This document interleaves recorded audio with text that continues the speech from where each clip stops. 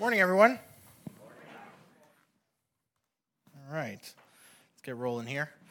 Welcome to Chatham Community Church. My name is Jaime. I'm one of the pastors here, and I'm glad you're here this morning, whether it's your first time or it's been a while since you've been with us. I'm excited that you're here this morning. Welcome. If it has been a while since you've been here, or even if it hasn't and you just want to come say hi, at the end of the service, I'm going to be in the back under the blinking, or not blinking currently, exit sign. Come say hi. I'd love to hear a little bit about your story and particularly how you ended up in Chatham County. It's wonderful to live in Chatham County. I enjoy living in Chatham County. One of the benefits of living in Chatham County is being able to develop friendships with people who grow food and keep animals, because if they're your friends, you will eventually end up enjoying some of the fruit of what they grow or what they nurture. So, you'll get fruits, you'll get veggies, you'll get chickens, you'll get eggs, you'll get flowers. You get the picture. And sometimes you'll even get them secondhand. Recently, some friends were gifted some eggs by other friends, and they happened to have chickens, and so they had plenty of eggs. So they were like, Jaime, why don't you take these eggs? And I gladly took them. I love eggs. And I noticed that among this set of dozen eggs that I got, there were some pretty sizable eggs. They were so big that they didn't really fit in the egg carton, the egg container. So it was really hard to close the egg container. I had to be really careful bringing it in and out of the fridge to avoid them spilling over. And I decided to save one of the biggest ones for my Saturday special breakfast. And I look forward to my Saturday special breakfast every week, and I thought this week is going to be extra special with this extra big egg. So Saturday rolls around, and I get up, and I'm looking forward to it, and I put the bacon in the oven, and the house is smelling like deliciousness, and I go, and I get the bowl to make the scrambled eggs, to scramble the eggs, and I take one of the normal size eggs, and I crack it, I put it in the bowl, and then I grab this mini dinosaur-sized egg, right? And I am looking forward to this. And I crack it, and black ooze pours out of this egg, and a putrid smell fills my nostrils. And I run to the sink, and I pour out the egg mix or whatever that was, and I turn on the water. I pour soap down the drain. I'm doing whatever I can to try to get rid of this smell that it's now embedded itself in my brain. And after a good while, I kind of get over that, and I start from scratch again, 2 eggs down. Man, that egg looked promising. And all week long, I was looking forward to it.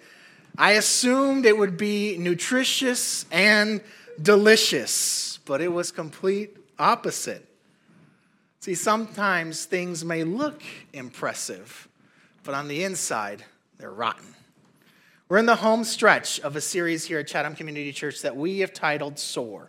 And when we talk about soar here at Chatham Community Church, we're talking about flourishing, about thriving, about doing things that matter, making a difference, leaving a legacy. It's the kind of things we all want out of life at some point or another, in some way or another. And we want those things because we were made to soar. You and I were created to live the kinds of lives that flourish, that thrive, that make a difference, that leave a legacy. We were created to do things that matter. And because the concept of soaring, whether it's phrased in that way or not, is something we all long for, all of us, whether we come to church, whether we believe in God or not, whether we follow one faith tradition or another, it's something we all long for. Because that's true, you will find throughout your life different pictures of what soaring might look like or soaring might be. You will be offered different opportunities to consider this is what soaring is. And sometimes it will look really appealing.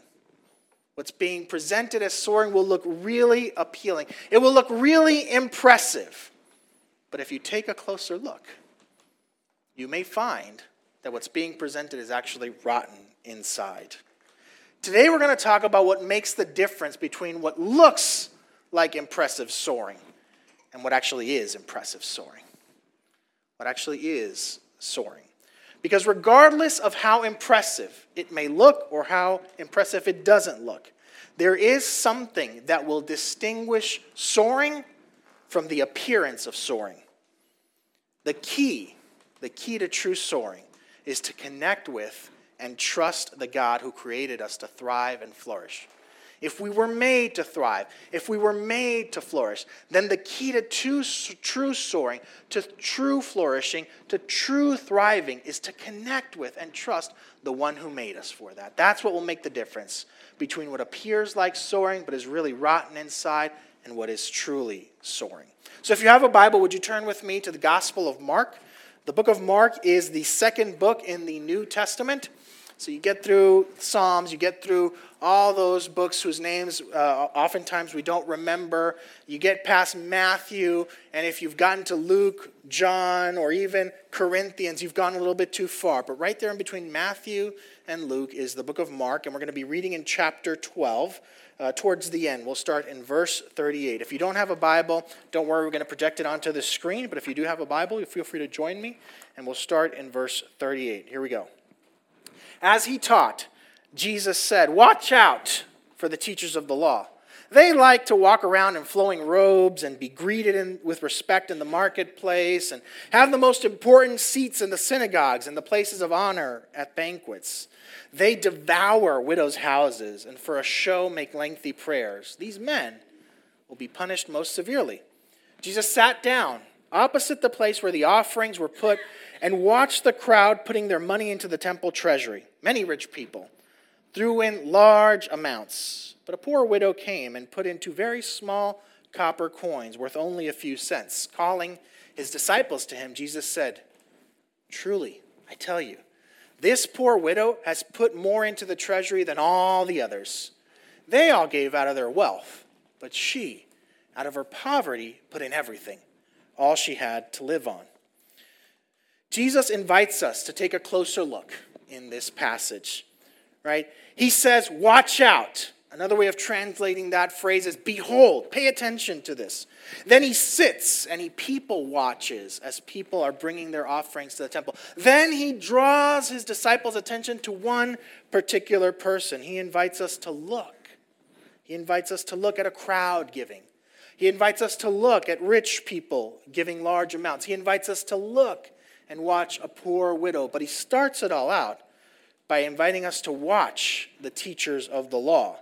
The teachers of the law were a distinctive group within Jewish society, and they were easily identifiable because they wore a particular garment. They were easy to pick out in a crowd, and they were people who were respected. They were deferred to. So as they wore this garment, you would know to approach them, to address them in a particular way. When people gathered in the synagogue, which was the place of learning and a place of community, there would be a special place reserved for the teachers of the law. I don't know if it was front and center, but it was visible enough that everyone could see, and you would know that person there is a teacher of the law, and everyone would see them because the synagogue was a primary community gathering place. Everyone who was anyone would be at the synagogue, and everyone who was anyone would know who the teachers of the law were. When they would go to a banquet, where you sat in a banquet, where you were seated in a banquet, indicated the status you had, indicated how important you were to the person who hosted the banquet. So if you were sat in the place of honor, everyone knew that the host thought of you in a particular way. Everyone knew that you were someone important. To sit in an important seat was a big deal, and these teachers of the law aspired to be seated in those important seats. Teachers of the law clearly wanted to be noticed. They wanted to have recognition. They wanted to be respected. They wanted to be revered.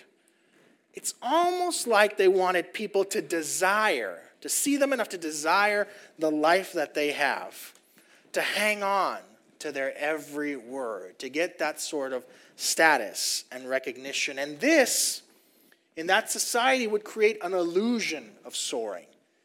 Because these people that everyone was looking at, that everyone was paying attention to, that everyone deferred to, that everyone gave the important seats to, these people clearly must have been thriving, must have been flourishing, must have been making a difference. All eyes were on them, coveting their life. Surely you're making a difference. But is that what's happening? Is that what soaring is? That is way less than what soaring is. A modern day phenomenon is this job or role. I hesitate to call it vocation, though it might be becoming a vocation. It's known as an influencer. And another way to label it, people call it a social media influencer, right? And the aspiration is to build up a platform across one app or multiple apps and gather a following. You produce content over and over again, and you want people to watch your content, to listen to your content, to like, share, and subscribe your content. You want to gather masses of people who will listen and pay attention to you. And in that, there is sponsorship. In that, there is product placement. In that, there is all sorts of recognition and prestige. Their livelihood, the livelihood of influencers, depends on how much attention they can get.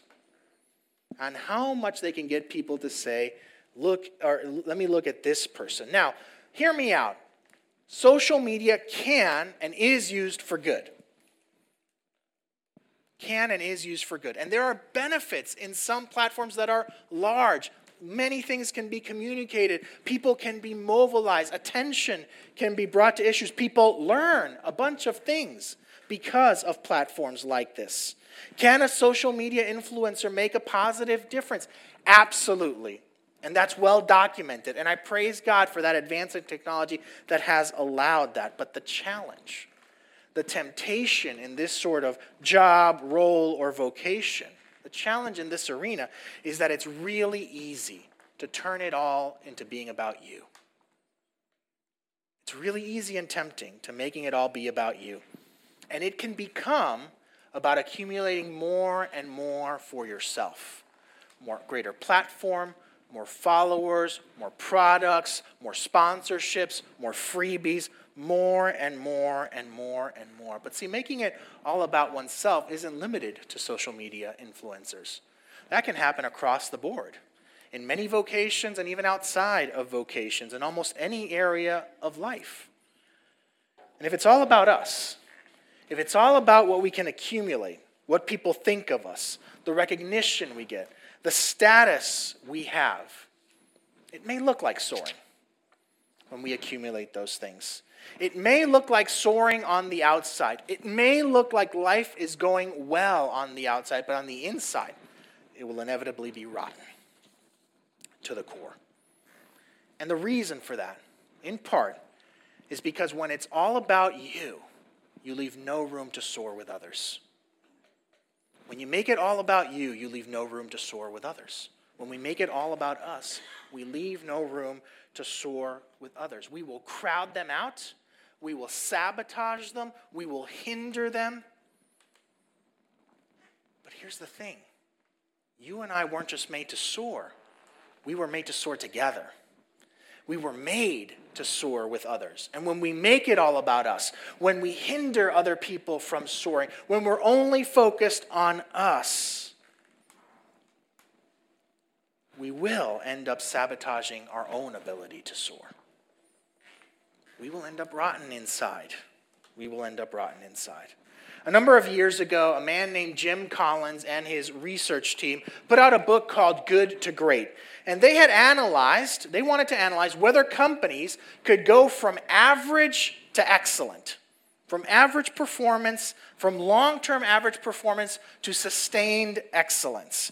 They looked at over 1,000 companies over a long period of time. And they found out of those over 1,000 companies, only 11 companies had made the leap from sustained average to sustained excellence. And so they wanted to know, okay, what made the difference for these 11 companies? And so what they did is they picked 11 comparison companies, companies that were in a similar field as the 11 ones that had made the leap, but that didn't make the leap, that remained in sort of an average state or actually deteriorated. And they started to compare what is different between the 11 companies that made the leap and the 11 that didn't. And one of the factors that they identified as being crucial in making the leap from average to excellence, from good to great, is something that they started calling a level 5 leader. And I'm going to quote this. Here's what a level 5 leader is. A level 5 leader is an executive who creates an enduring legacy of greatness through a paradoxical blend of humility and professional determination. Such leaders do not let their ego dictate their decisions. Their ambition is above all else for the success of the company, not for themselves. Level 5 leaders don't make it all about them. It's not all about them. When they interviewed these level 5 leaders, and by the way, each one of the 11 companies had at least one level 5 leader. When they interviewed them, these leaders would consistently point outside themselves as the reason for the success of the company. They would say, oh, it was this, it was that, it was this combination of things. They would continually push away praise, but they would continually take on responsibility for any missteps and mistakes that were made along the way. And when it was time for them to leave, to transition out of their role of taking these companies to sustained excellence, they set up incoming leadership for continued success. And their companies soared. The companies soared while they were there, and they continued to soar long after they were gone. And it was the opposite in the comparison companies. Now, some of those CEOs or some of those executives from those comparison companies became well known. If you were into business literature or were aware of what was going on in the business world in the years that they studied these companies, some of those names would be familiar to you. They were known at some points as celebrity CEOs. They developed a celebrity-like status in the business world. And when they talked about success, it was always about them. They were the ones responsible. And when they talked about failure, it was always someone else's fault. The spotlight had to be on them. And when it was time for them to transition out, whether they chose or were forced out, they didn't set up their successors well. In fact, oftentimes they picked people who were weaker leaders than them to succeed them, just to make sure things didn't go well. Those CEOs appeared to be great leaders on the outside, but on the inside, not so much. Their companies didn't soar. The companies didn't soar. As Jesus wraps up this section talking about the teachers of the law, he says something that makes it clear that making it about ourselves doesn't just hinder others from soaring. It can actually cause real and significant damage. He talks about the teachers of the law devouring widows' houses. Widows were a vulnerable class of people. And they were supposed to be taken care of. In fact, if you read the laws of the ancient Israelites, there are provisions there to care for widows among other groups of people. But in making it about themselves, in some way or another, these teachers of the law had clearly missed the mark. Instead of caring for widows, they had devoured their houses. See, when it's all about you, when it's all about me, when it's all about us, you will inevitably hinder the soaring of others. You will get in their way. You will sabotage them. And what's particularly sad is that oftentimes the people most affected by those exercises and sabotage are the people who can least afford it. The people who most need help. It's the people who often need others to bring them up, to help them soar, who need it in a special way, much like these widows. It's the vulnerable who hurt the most when we make it about ourselves. And so Jesus' word here may look stark, but take it from another angle. It is both a caution and a comfort. It is a caution to those of us who would make it about ourselves, and it is a comfort to those who get left in our wake. Because what it says is that God sees, that it doesn't go unnoticed by God, and that God will make things right. God will always balance the scales.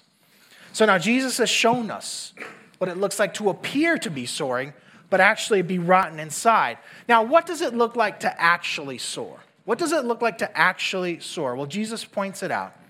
He talks about a widow, a poor widow. He talks about her offering 2 coins. He talks about her putting in more than anyone else. He talks about her putting in everything. Jesus, after talking about these teachers of the law, sits and people watches. And people are coming to bring their offering. And some of them are bringing a lot, right?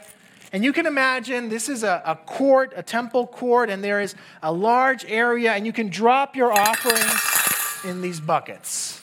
And you can imagine people coming by with lots to give and pouring in a lot. And it gets noticed. It gets heard. It's clear who can give a lot and who can't. Lots of coins are being dropped. And then a widow comes along. And she's a poor widow, which means that her poverty is obvious. Her poverty is noticeable. You could see on her that she was not a person of means. Maybe no one is there to care for her. Maybe she has no family left. She should be provided for by the temple. And maybe she's being given her basic needs, but not enough. Not enough. Clearly not enough. The contrast between her and the opulence of the temple and the noise of the gifts being given and the opulence of the teachers of the law is obvious. It's noticeable. It's striking. And her offering, maybe 2 small coins, maybe doesn't make that much noise. No one seems to notice. But Jesus does. Jesus notices. Because her offering in his ears and in the ears of heaven rings loudest of all. It may not have rung loudly in the ears of those who were there, but in the ears of heaven, the sound was deafening. In the ears of Jesus, the sound was deafening. And he invites his disciples, and he invites us to notice her, to see her, to pay attention to her because she is soaring. He invites us to see a woman who is soaring in the midst of injustice because the life she is living is not how it ought to be. The people who should be caring for her aren't caring for her. She is doing what she can, what she must, what she has been told to do, and the people who are supposed to make the difference are not. And yet, in the midst of injustice, she is soaring. She is there. She is giving of herself. He invites us to see a woman who is committed to connecting to God because this offering is not just sort of a perfunctory act. It is an act of worship. And even if these are the only 2 things she has left to give, she is not going to let anything get in the way of worshiping God. She has been told, this is a way you worship God. This is a way of connecting to God. Could she have been told something different? Should she have been told something different? Should she have been told, hey, it's okay to not give your offering. Make sure you get food. Maybe, probably, but she hasn't been told that. All she knows is that to worship God, she's got to give this. And nothing gets in the way of her worship of God. Nothing stands back. Not her obvious poverty, not her dissonance with the crowds around her. She comes and she worships God. Nothing was going to keep her from that. And Jesus invites us to see someone who is determined to make her way to worship, no matter what stands in the way, no matter what the obstacles, no matter what the cost. He invites us to see a woman who needs to see God come through. As she's giving this offering, we don't know what happens to her. We don't know if she's going to have enough money to buy food, if she's going to get more money. We don't know if someone's going to donate to her. The story is unresolved on that sense. All we know is that if she's giving this money, and this is all she has, she needs God to come through. And she puts herself in that position. In the position where she needs to depend on God and she needs to depend on people. She has positioned herself to soar because she has put all her trust in God. All her trust in God and all her trust in community. She is hoping, perhaps, that community will do what it's supposed to. But she's certainly hoping that God will come through. She has given in these 2 coins all her trust. And that's all she had to give. And that is the key, folks. That's what's happening on the inside. That's what makes the difference between appearing to soar and actually soaring. It's not the external act. And hear me say that. Some of those rich people could have soared and could have been soaring as well because it's not about the size of the gift. It's not about the size of the act. It's not about how big it appears or how small it appears. It's about the degree of trust that is attached to it. It's all about trust. It's all about trust. Trust. Trusting that the air current that is coming up will lift you up no matter what. Trusting that God will lift you up no matter what. Trusting that God is the one who can make you soar. See, we soar in direct proportion to our degree of trust in God. Let me put that in catchier terms. The more we trust, the higher we soar. The more we trust in God, the higher we'll soar. The more we trust in Jesus, the higher we will soar. It's all about trust, friends. That is what makes the difference. Emmanuel African Methodist Episcopal Church, also known as Mother Emanuel AME Church, was founded in the early 1800s in Charleston, South Carolina. It's part of the first independent black denomination in the United States, and it's one of the oldest black churches in the South. Throughout its history, its members have encountered harassment, obstruction, obstacles to their ability to worship, whether gathered there or outside of their church. They have encountered obstacles to their ability to thrive as a faith community. Yet, they've persisted. For over 300 years, this church has persisted. In June 2015, they encountered another obstacle. A man named Dylan Roof came into their midweek Bible study, and they welcomed him in. And he sat in their Bible study and listened for a while, and in a moment of prayer, Dylan Roof got up and opened fire. And 9 people lost their lives, and many more were injured. His goal in this was to be part of some sort of race war, and his tactic was to bring terror to a place of hope. That was his tactic. He wanted to clip the wings of people who wanted to soar, of people who were looking to soar. And the people mourned, and the people grieved, and the people were angry, and rightly so. And some of them still are, and rightly so. But they weren't going to let that act, a reminder of the injustice they've faced historically, keep them from soaring. They weren't going to let that keep them from connecting and trusting in God. So soon after the shooting, once the crime scene tape was cleared, folks showed up, and they cleaned up the space, and they plastered over the bullet holes, and they made it back to the way it was, and they gathered for worship. They came back for services, not only the people who called that church home, but people from the community, people from around the country came and worshiped in that place, to worship as a community, to soar with each other, to support one another. They weren't going to let anything get in the way of them connecting to God.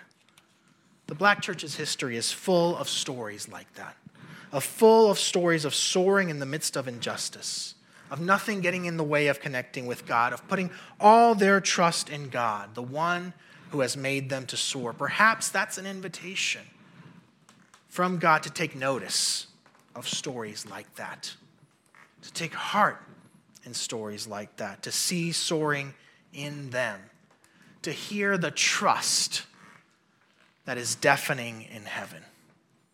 As people say, nothing will get in the way. All my trust will be in him. We will continue to soar. We will give all that we have. Now, I don't doubt that our stories are different than the stories of the folks in Mother Emanuel Church. Our stories are different from one another.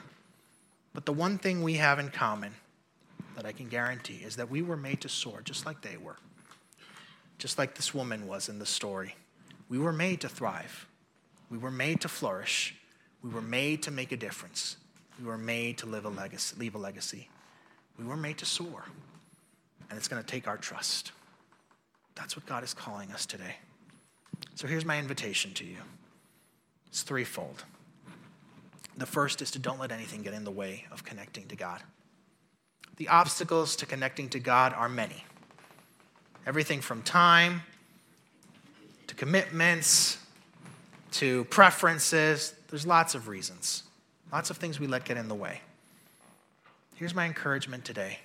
Identify what you're letting become an obstacle to your connection with God and remove it. If you need help, we're here for you. You can come talk to me. You can come talk to other folks in the church. But be relentless. Don't let anything get in the way of connecting with God, of worshiping him, whatever that looks like for you. The next invitation is a little more daring. I want you to seek out the places in your life where you need trust, where you need to trust. Some of us play it too safe with faith and with God. We give only as much as allows us to do in our own strength. But soaring is just on the other side of that.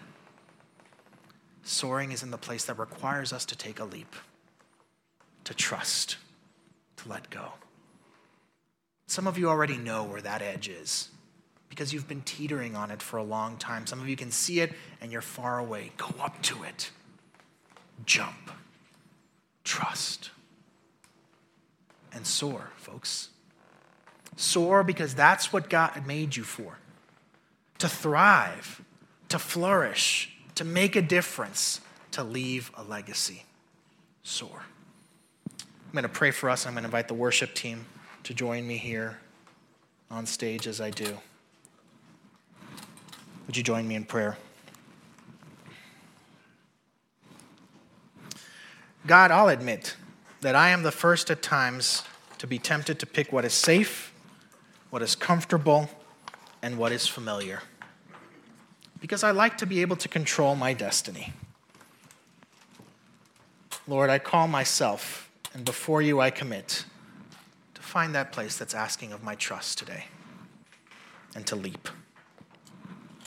Lord, I pray that for my sisters and brothers.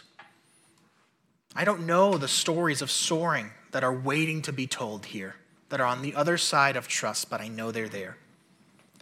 Lord, I want to hear them. I want to see them. I want to celebrate them.